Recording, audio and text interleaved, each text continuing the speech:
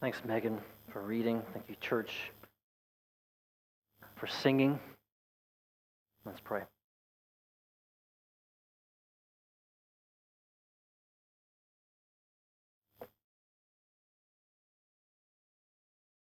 Heavenly Father, I pray that you would help me not preach any words in my flesh. And I pray that as we hear, we would hear your words inspired by your Spirit. And that your word would have a spiritual effect on us. You know, God, ways in which we here today need your help to repent.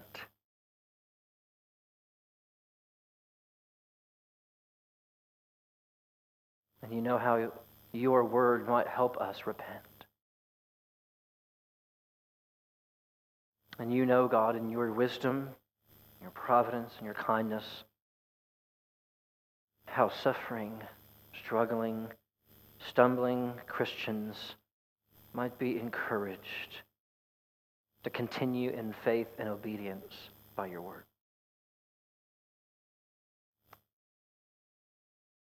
Most of us are both. Things that we need to repent about, we pray that you would help us. Things that we ought to be encouraged in, help us. For your glory and our joy in Christ's name. Amen.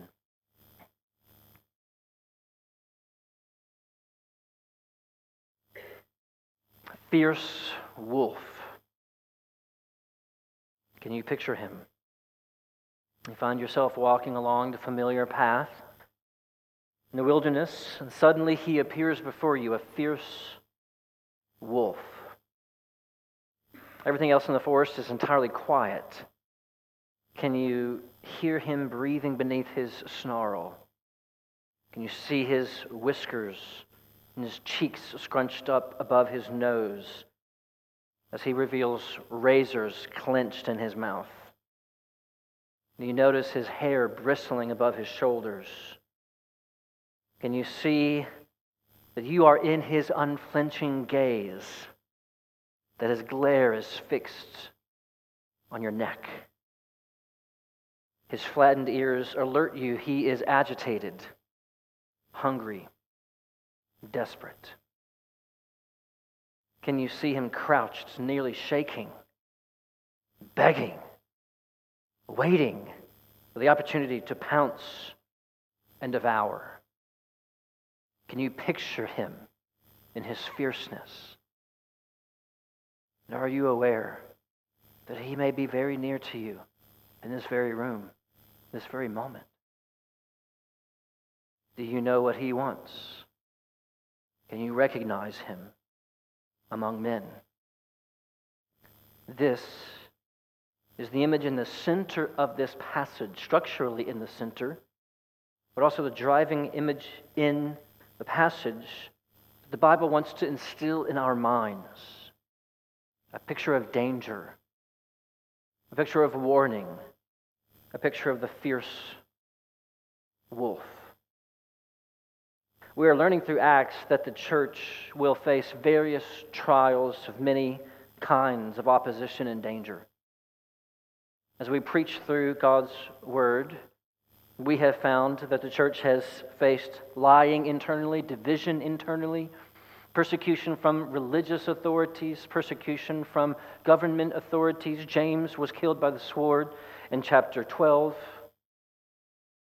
There is imprisonment in Jerusalem, imprisonment in Asia, imprisonment in Greece, in Macedonia. And now, in chapter 20, Paul warns the church about another danger that they will be facing in every era until the Lord returns. Fierce wolves. The title of today's sermon, if you are looking for one, is Wolves Within God's Flock. The sermon has two main points today. One, the profile on wolves. the profile on wolves, and secondly, how we protect against wolves. Profile on wolves, and then protecting against the wolves. I am a son of a Baptist preacher. Alliterations have been inherited. So there you go. The profile on wolves. You most certainly grew up with books about animals. They teach you might flip through a book that has different pages or sections about different animals, and they teach you about that animal's habitat, what they eat, what they are like, what their social interactions might be like. Kids, maybe you have a favorite book today. Maybe it's about whales, maybe it's about dinosaurs. Maybe adults, you still have a favorite book today. Someone just gave me a book about dinosaurs recently. I was very grateful. What about wolves? What about wolves? What does the page on wolves say in Scripture? Paul is warning the church about wolves, a threat to the ministry of the church. In part, we need to be careful to know the profile on wolves, because Jesus taught us that false prophets, that wolves don't show up and say, I'm a wolf, I'm here to devour you. No, we all know they come in red hoods. Jesus taught us in Matthew chapter 7, verse 15, beware of false prophets who come to you in sheep's clothing, but inwardly they are ravenous wolves. So Paul wants the church, in particular the elders of the church in Ephesus, to know about wolves. What is the profile of this fierce beast? Well, first, let's see what Paul refers to as a wolf. What is a wolf in Acts chapter 20? The simple answer is they are false teachers. A wolf in the flock of God is someone who comes to teach and teaches false doctrine. It says it very simply but profoundly in chapter 20, verse 30. These wolves come in, and what is the thing that they are doing? They are speaking twisted things. It might not sound so dangerous to you. Someone trying their best, speaking twisted things.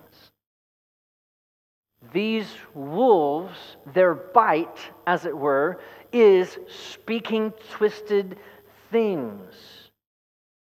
That is, they take things that are true and they pervert them. They use the Bible, but they twist the Bible.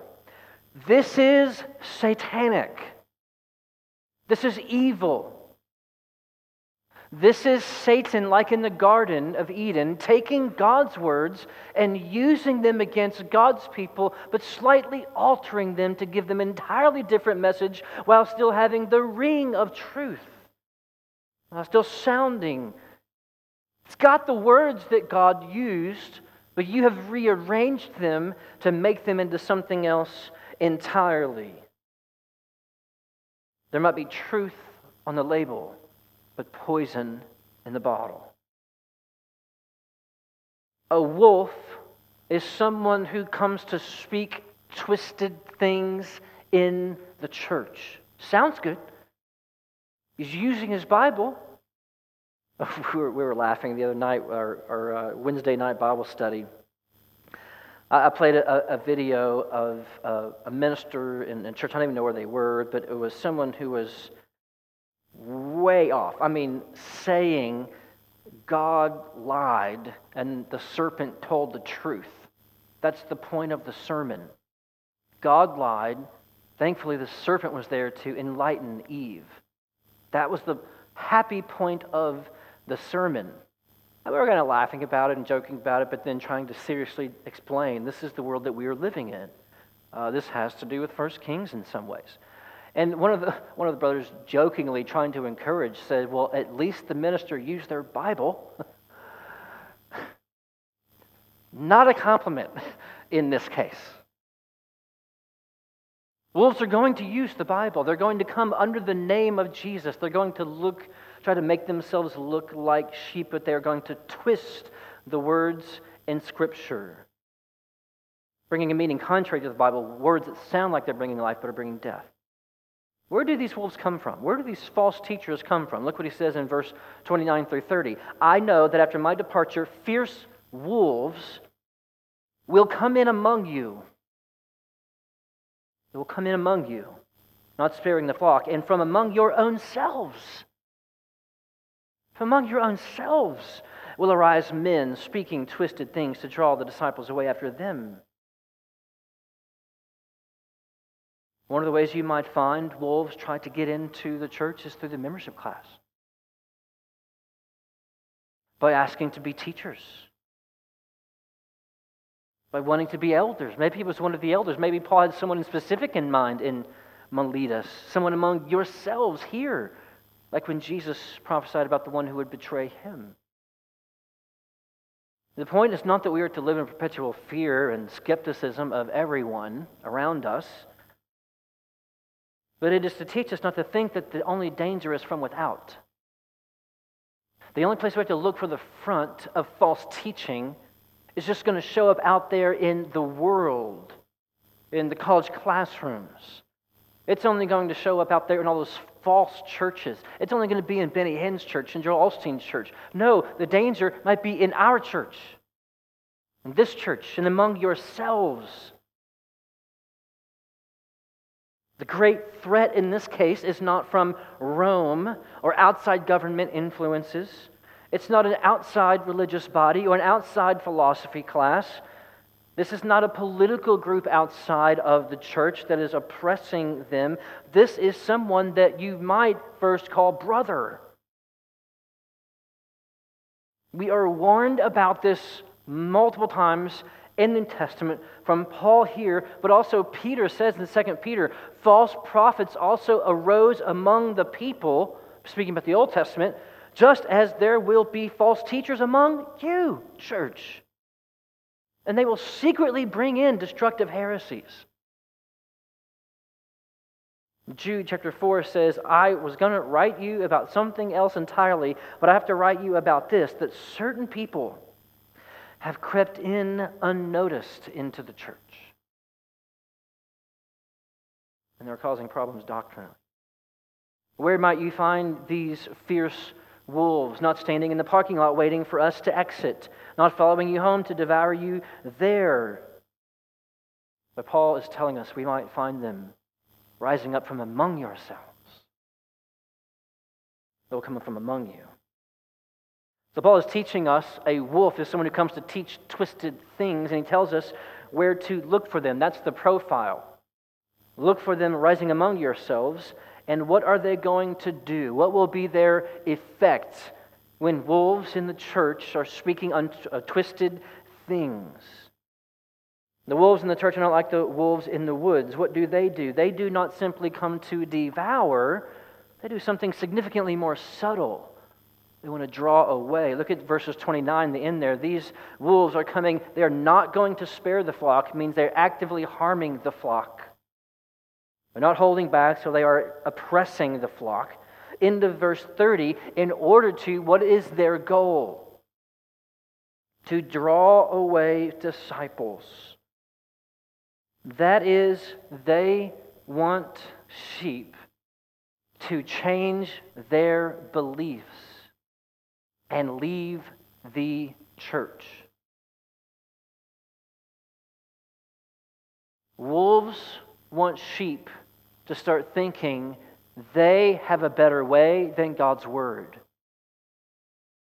Wolves want sheep to quit listening to sound teaching and listen to that which we read in 1 Timothy this morning, that which tickles the ears and makes you happy, makes you comfortable, affirms what you already believe.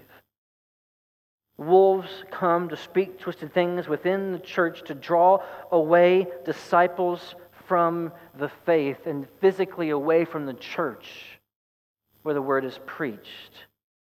Their twisted words are their fangs by which they draw sheep from the flock and drag them away. The most vicious thing in the wolf's mouth is not his teeth, it's his tongue that might draw disciples away. God's people have faced this in every single era of redemption. It is constant.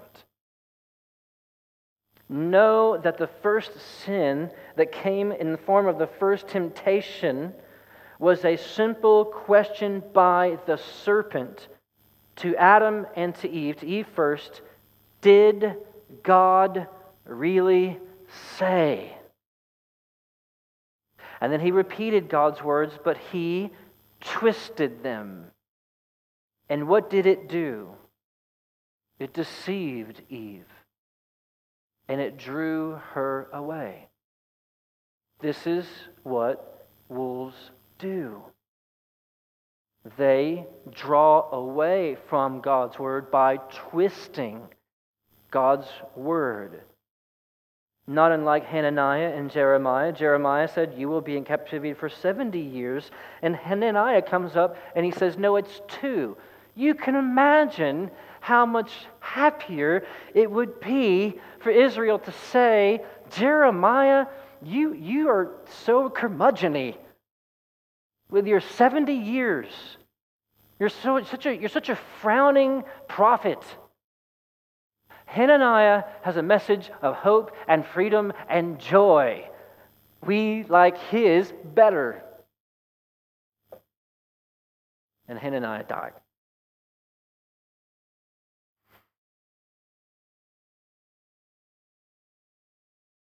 Wolves, this is the profile, will come in among you. They will speak twisted things in order to draw you away. That's what they do. That's what we should look for. That's what Paul wants us to know about wolves. That's what he wants us to know about false teachers in Acts chapter 20. As you're flipping through the book of Acts and seeing all of the opposition that we're going to face, the profile for wolves is they're going to come in among you in Ephesus. They're going to speak twisted things. They're going to try to get disciples to come away from the faith, away from the truth. How do we deal with wolves? How do we protect against wolves? That's a profile for wolves. How do we protect the church against wolves?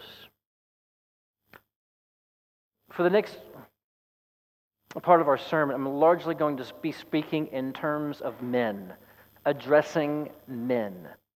There's a few reasons for this. One, Paul's charge in Acts 20 is a charge to elders in Ephesus. They would have been men, pastors. Actually, all 3 words for pastor are referred to here, 2 explicitly, poimenos, and the other, episkopos, overseer. And the last one, the shepherd, is referred to as those who are given charge of the flock of God. These are elders who have an office, who have a charge to oversee the church. These are men. So Paul is talking to that group when they go back to pastor, to shepherd their church. But I want you to hear, this does not mean that there is no application for women. I'm going to be talking to men here for the next few moments, and women, you're just, y'all can go get coffee. On the contrary, the heart of how we deal with wolves is something our generation of the church is desperate for women to be a part of. We're thirsty for it. We are hungry for it. And we need it in order to face wolves in the church. So women, listen. This includes your charge as well. But I also am going to be referring to men specifically because I want to refer, as Paul does, the men of Ephesus, to the men specifically at Millwood Baptist Church. To you men, I want you to listen especially careful today, even as all of us ought to be listening. How do we protect against wolves? First way of several is we need men who turn to care for the church. Men who turn to care for the church. You can see I'm going to be phrasing these. Keep remembering this is not exclusive to men. It is particular to the elders of the church. I'm speaking to men today. This obviously applies to women in principle. We need men who turn to care for the church. Look what he says in Acts chapter 20, verse 28 and verse 31. Pay careful attention to yourselves, and, implied, pay careful attention to all the flock. Pay careful attention to the flock in which the Holy Spirit has made you overseers to, what should you be doing? To care for the church of God, which he obtained with his own blood. Verse 31, it says, therefore you ought to be alert. Alert. Now, pastors of our church, preaching to myself and to John and to Cal at the moment, this is especially to us. Guard the flock from false teachers and false teaching. Be alert about it. Watch for it. When the church doesn't have appetite for true or difficult teaching, but would rather do what Paul warned about and acquire for themselves teachers to itch their ears, you don't stop caring about sound doctrine. When wolves are speaking false things, stand up and speak the truth of Jesus Christ. This is how we love the church as pastors, shepherds. But that said, there are implications for this to all men in the church who, by virtue of being men, have a special opportunity to serve as overseers in the church.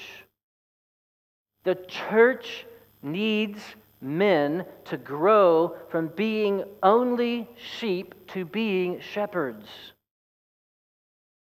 Men who turn from merely being sheep to watching over the sheep.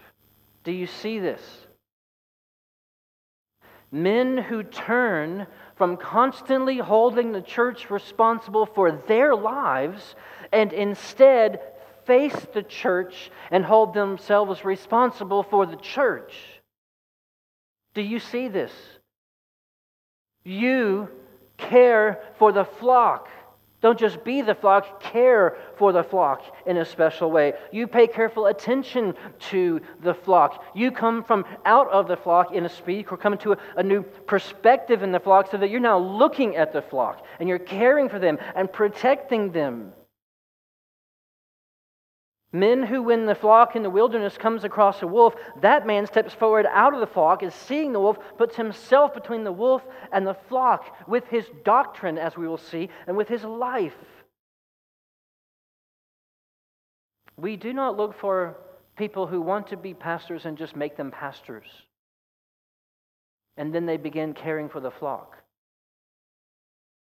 We look for men who turn in order to care for the flock, and then recognize them for what they are, pastors, and how they're already living. So we need men who will turn to care for the church, see themselves as looking at the church to care for it in their disposition. Secondly, Paul gives us the example that we need men who forget their own lives. We need men who will position themselves between the church and wolves as caregivers and protectors. We need men who will forget their own lives. Paul's example is of himself that he wants the elders to hear him say. Verse 24, I do not account my life of any value, nor as precious to myself.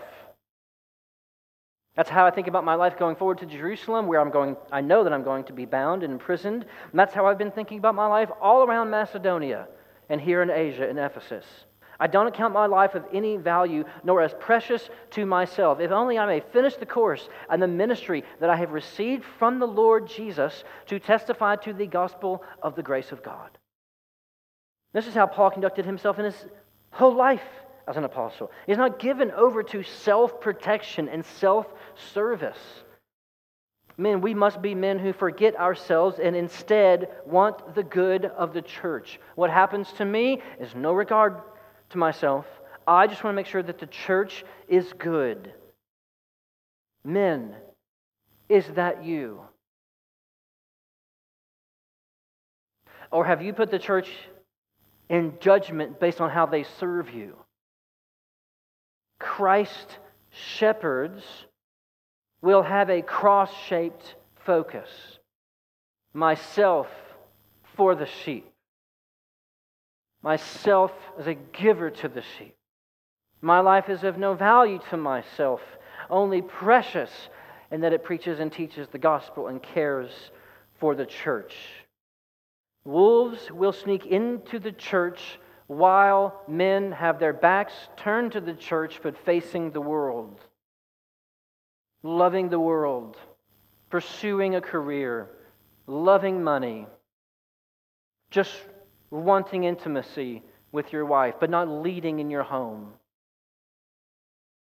When you give yourself to sensuality and give yourself to those things, but you still go to the church on the side, men, we are a part of letting wolves sneak in right behind us into the church.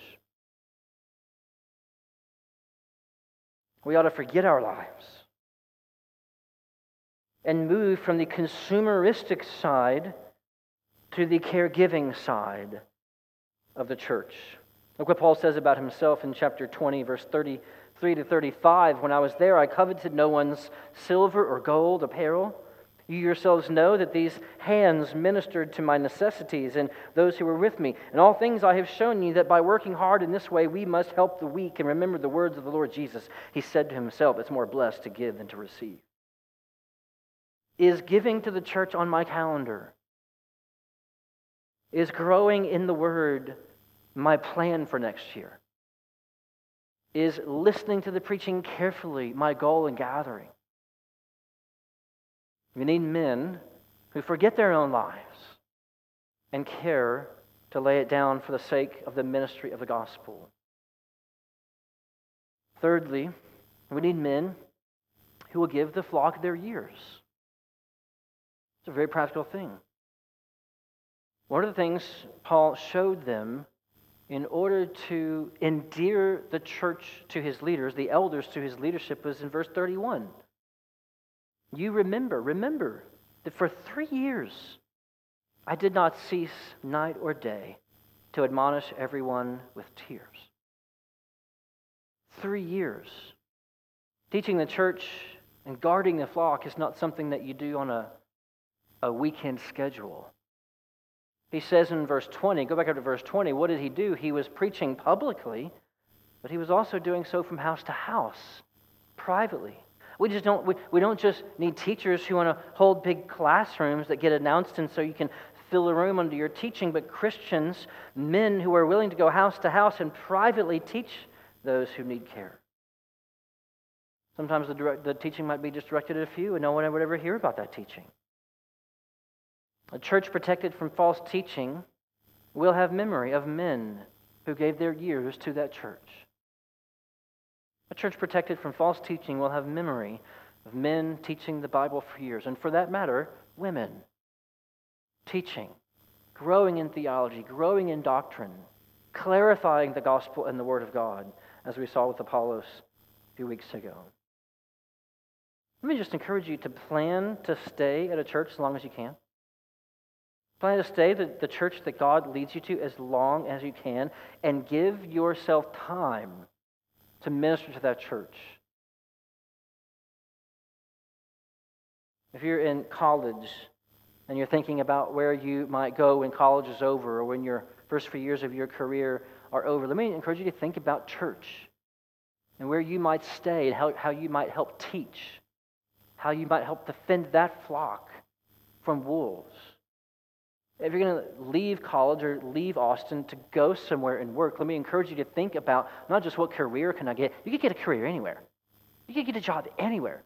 Think about what church might need your help in saying, I'm going to come here and I'm going to continue to listen and affirm and help teach however I can and defend and love and celebrate the sound doctrine of the Lord Jesus Christ. And for that matter, that might take you to a country where there is very little gospel ministry. And you know what missionaries and pastors are desperate for in countries where there is very little gospel, but there is great opposition?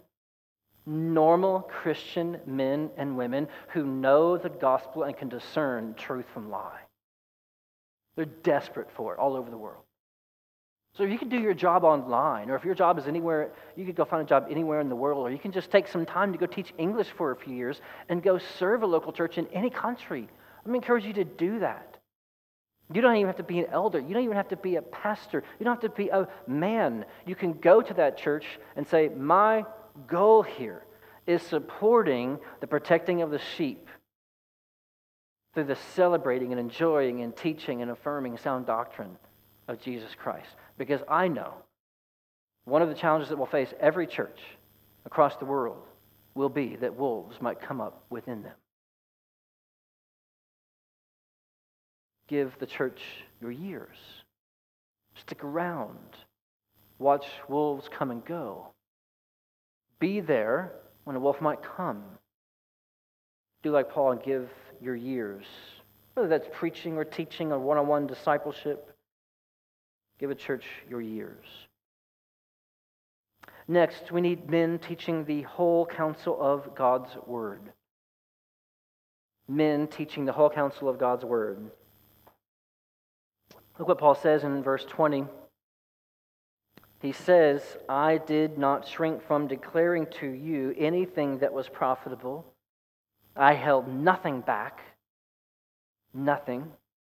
Look what he says in verses 26 and 27. Therefore I testify to you this day that I am innocent of the blood of all. I'm innocent of your blood. For I did not shrink from declaring to you the whole counsel of God's Word. The church is guarded from the twisted words of wolves by teaching the whole counsel of God's Word. Not picking and choosing, not jumping around. And by men and women who grow in maturity to handle the whole Bible. And not just remember John 3:16. And not just remember the Roman road.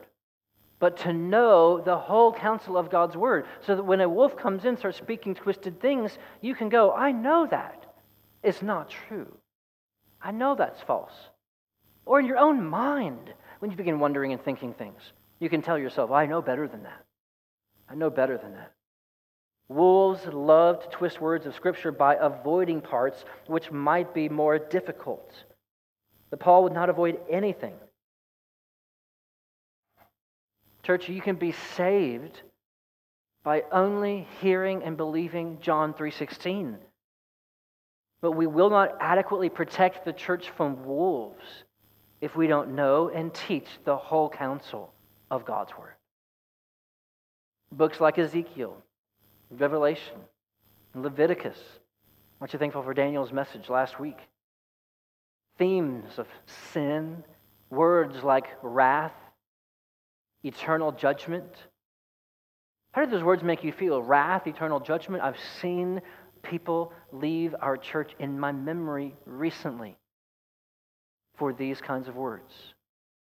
Submission, forgiveness, subjects of election, conversion. The word repentance must come out of our mouths, as did Paul's. Here's a word for you, church. Be careful that you are not found grumbling about the very thing that protects you, church. When men in the church are so concerned about doctrine in the Bible and theology through the Bible, what you may potentially feel is persnickety or overly excited about theological questions may be the very thing that is helping protect the purity of the church. That's the charge that your pastors in particular have been given. You might find frustration with the very thing that is protecting the church, which is giving careful attention to yourselves and to the flock, teaching the whole counsel of God's Word. We don't find some things, well, yes, some truths are more fundamental than others. We do not pick and choose that which is important. We cannot just simply say baptism is not that important. The question of election is not too important. The end times, you don't have to worry about that. Don't have an opinion. It doesn't matter. No one really agrees on those things, so we shouldn't talk about those things. We can't say that. Because Paul would not hold back the entire counsel of God's Word. And so we must not, in order to face and throw away and protect the church from wolves. Women, this is where you are also at the heart of protecting the church from wolves. Titus expects that women teach and train. Despite what some people think about the church, this church does not say we just love women when they're barefoot and pregnant. We want teachers, women. We want you to know your Bibles, women. We want you to go to building blocks, women. We want you to teach, women. We want you to know the whole entire counsel of God's Word so that you too can help facing off wolves and protecting the church of God. We need women who are in their Bibles every day and can say, that's a wolf in sheep's clothing. Next, we need men conducting themselves with godliness. This deserves an entire sermon. Paul gave it an entire 2 books in 1 and 2 Timothy. You can tell the wolves from the shepherds by their lives. This is part of Paul's credibility, and it is setting up the elders to discern between wolves and shepherds and how to live as shepherds, as pastors. Look what he says in Acts chapter 20, verse 18. You yourselves know how I lived among you the whole time from the first day that I set foot in Asia, serving the Lord with humility and with tears and with trials that happened to me through the plots of the Jews. One of the ways that you can tell wolves from sheep is by their love for silver and gold. In Paul's case, in the case of Ephesus, Paul says, I coveted no one's silver or gold apparel. Someone who, instead of loving a position in the church, who exalts themselves to a seat in the church, and who loves to benefit from the church, instead, someone who comes and says, I was with you in humility. I worked hard instead. This is the great combination of those who would confront wolves in the church, not arrogant, not boastful about themselves, not eager to lord their leadership over the church, but humble in character, righteous and godly in their character, able to teach men of godly character. Isn't this the qualification for an elder in 1 Timothy chapter 3? You need to be a man of teach. You need to be a man of character. For this reason, you should keep watch over yourselves, men. One of the ways you serve the church by helping the church discern between true and false witnesses is by your life, by your character. We see godliness precede and follow your words. We cannot say, as long as I have the message right, it does not matter how I live. That's how wolves talk. And not Paul, not us men. Lastly, we need men who will love the church with tears. Now we come to the heart of what we're really getting at in this message and what it means for a man to be a protector of the church. What is in the heart of the men who love the church by protecting the church? Is this simply a commission that you get signed up for, that you get paid for? Is this a hired hunt? Where, the church has a wolf problem and we go out and we hire a professional to come in few months and hunt all the wolves down, and then we see them leave. No, these are shepherds who live among the sheep, who love the sheep, who regularly oversee them, and whose hearts go out for them. See how Paul expresses himself toward the church as an example in verse 19. When I was there, I admonished you, I cared for you, I lived in humility, in verse 19, and with tears and with trials that happened to me through the plots of the Jews. I stuck around when it was difficult for you. I did it with tears. Look at verse 31 on the other side of the wolf passage in the middle. Remember that for 3 years I did not cease night or day to admonish, that is, to warn you with tears. Everyone with tears. The wolf speaks soft words through fangs, while the shepherd speaks the whole counsel, hard things, through tears. This is the kind of man Paul was. This was not just a personal relationship that Paul really, really loved those people in Ephesus. This is Paul's ministry as a shepherd. He says in 2 Corinthians chapter 2, verse 4, to the church in Corinth, several hundred miles west of these brothers in Ephesus, for I wrote to you out of much affliction and anguish of my heart. My heart was in anguish, and I wrote with many tears. You go back and you read 1 Corinthians and remember it was written by Paul when he was in tears. And make that the tone that you read 1 Corinthians with. Not to cause you pain, but to let you know the abundant love that I have for you. Perhaps you come to the church with the same mindset of Jimmy Dugan. There's no crying in the church. It's like there's no crying in baseball. But friends, see the moment they must let Paul go because they know how he goes to his death in Jerusalem. Acts 20, verse 36 to 38. And when he had said these things, given them charge about the wolves and their protection, he knelt down and he prayed with them all. And there was much weeping on the part of all. They embraced Paul and kissed him, being sorrowful most of all because of the word he had spoken, that they would not see his face again. They accompanied him to the ship. Is that your affection for the church? Men? Affection for the church?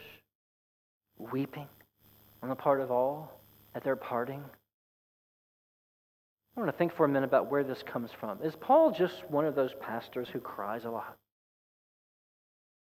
Are these just those kinds of men in Ephesus? They just tend to tear up more often than others. You know, they're not East Texas men, they're Dallas men, you know. I don't think so. Paul gives us some clue as to why the church matters so much to him and why it ought to be so precious to us. Look at Acts 20:28. There you will see the ministry of salvation and safekeeping by the Father, the Son, and the Spirit, this being Paul's valuation of the church. Acts 20:28, Paul says, "Pay careful attention to yourselves and to all the flock in which the Holy Spirit has made you overseers, to care for the church of God, which he obtained with his own blood." Paul's evaluation and affection for the church does not come from how he felt just about them, but about how God obtained them and secures them and protects them. The sheep will make you want to quit. The sheep will fight amongst themselves. The sheep will be immature. The sheep will struggle. They will sin. They will sleep instead of prayer. There is nothing all too lovely about us sheep in and of ourselves. But what does Paul say that ought to inform their affection for the church? He tells them the Holy Spirit made you overseers of them. You did not become an elder of this flock. You did not become a member of this church. You did not become a woman in this church simply and only because you thought they were so wonderful and so beautiful. This is by the Holy Spirit. You are not simply a hired hand. These are your sheep because of the appointment of the Holy Spirit. Likewise, this is not just the church. I mean, what do you think about the church? What do you think about the church? A few Christians gathering together, and they just decided this is a convenient place to meet. These people are tolerable, so I guess I'll worship there. Paul refers to them in verse 28 as the church of God. These are God's sheep, Paul says. This is God's flock. They're not their own. They're not even yours. They're God's. My grandfather used to drive me around country roads in Denison, Texas, going to find friends' fishing places and tend to our own cows at the different properties that he had. And as we would drive around, my grandfather would look in the pasture and he would just know whose cows those were. We'd just drive by and say, "Oh, there's Billy's cow. Oh, looks like John got a new bull." And Paul is looking at the flock in Ephesus and saying, those are God's. That's God's flock. This is the flock of God. Those are His sheep. They're not yours. They're not even their own. They're God's. That's how I think about them. And finally, the Trinitarian ministry is completed at the end of that verse when Paul says at the end of 28, the church of God which he obtained with his own blood. Paul could have said, you are overseers, take care of the church. But he says, you've been made overseers by the Spirit. This is God's flock, and that flock was purchased by the blood of Jesus Christ. The chief shepherd, as Peter referred to him in 1 Peter 5, shed his own blood on the cross for his sheep. The exchange that made this flock God's is the blood of Jesus shed on the cross. That means these sheep are absolutely, incalculably valuable to God. And this theology of the church is underneath Paul's personal relationship and affection toward them. What do you see when you look at the flock of God? You probably see what I see. You probably see what in some ways I am. Smelly, immature, needing to grow, sometimes blind to my own sin, fighting. And Paul says, yes, but they are a blood-bought, smelly, immature flock of God. And they're a flock that is God's, of which you are overseers, bought by the blood of Jesus Christ, and wolves want them. Wolves want to draw them away from their shepherd and from the church. The foundation of affection for the church is not their innate value, but care for the church is grounded in seeing the church as purchased by the blood of Jesus Christ, and so love them as you love Christ. If men will protect the church for generations to come, they must come to the cross and see there God obtained his flock by the blood. As we sing, for me it was in the garden he prayed, not my will but thine. Jesus had no tears for his own grief, but sweat drops of blood for mine and for the churches. If you are here today and you're not a Christian, know that this is the heart of the message of the Bible. That Jesus is the chief shepherd of God's people, and that the chief shepherd died on the cross. This is the meaning of his death on the cross. He was shedding his blood for his sins. My sins and your sins, the sins of the whole world. He's the lamb slain for the whole world, John says. That can be you.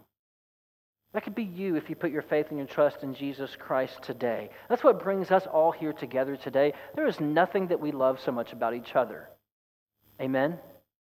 The thing that unites us is that we are so thankful that Jesus died on the cross for our sins, and we consider one another brothers and sisters, sheep in the flock of God. And so we get together and we sing and we thank God and we encourage one another to that end. That's what it means to be a Christian, to trust the Lord Jesus Christ was crucified for your sin. Pray that and repent of your sins today and become part of the flock. Come talk to me. Come talk to Cal after the service. Come talk to John about what that means next for you. But here's also what happens when we continue to work out the meaning of the gospel of Jesus dying on the cross, his blood shed there. Men in the church will also come to see the glory of the cross as that the whole flock of God was obtained there. That what happened on the cross is not just I was saved.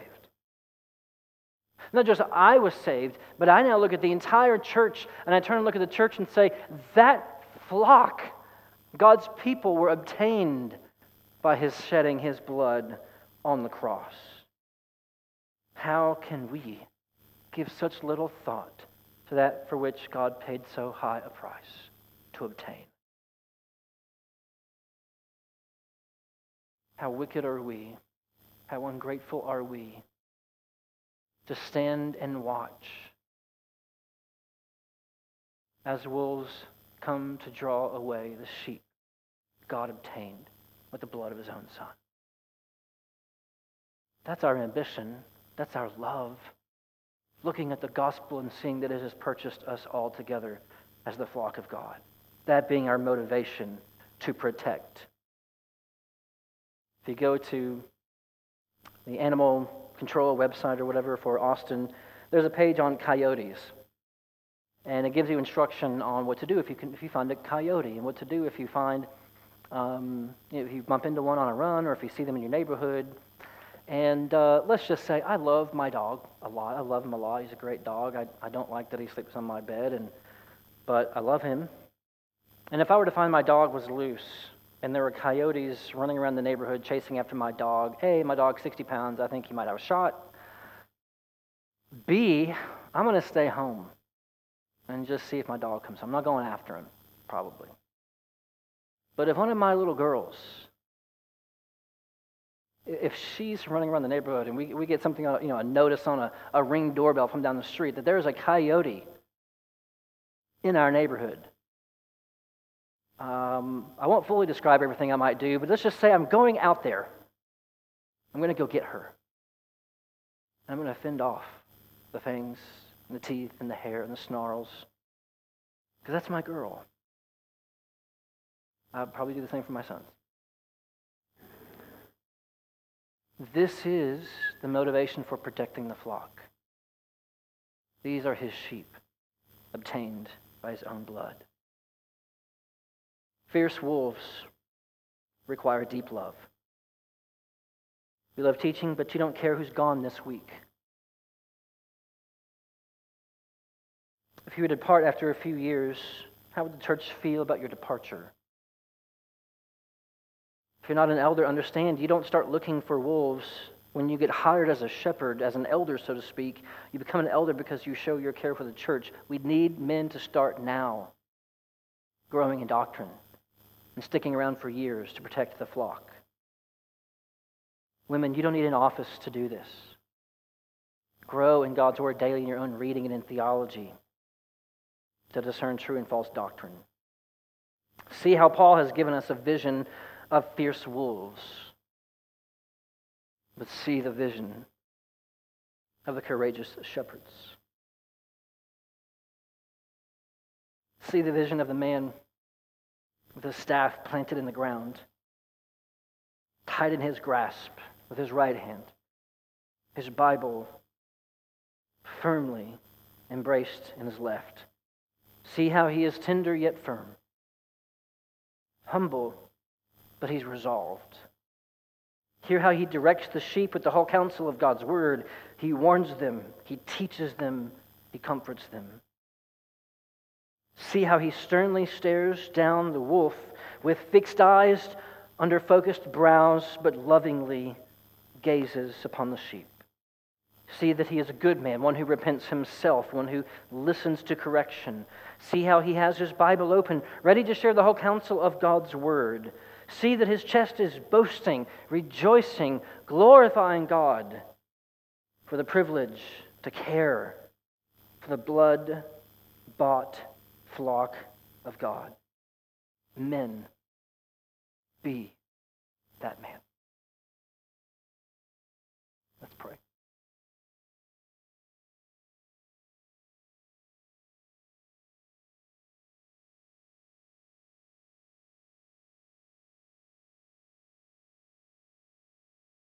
Father, we give you thanks and praise for your kindness to us in Christ. While we were yet sinners, Christ died for us. We were bought, we were obtained with the blood of Christ. Help us be men, women who look upon the church and see it as the flock of God, obtained by the blood of Jesus Christ, and therefore raise our affections in the severity and our alertness by treasuring it in that way.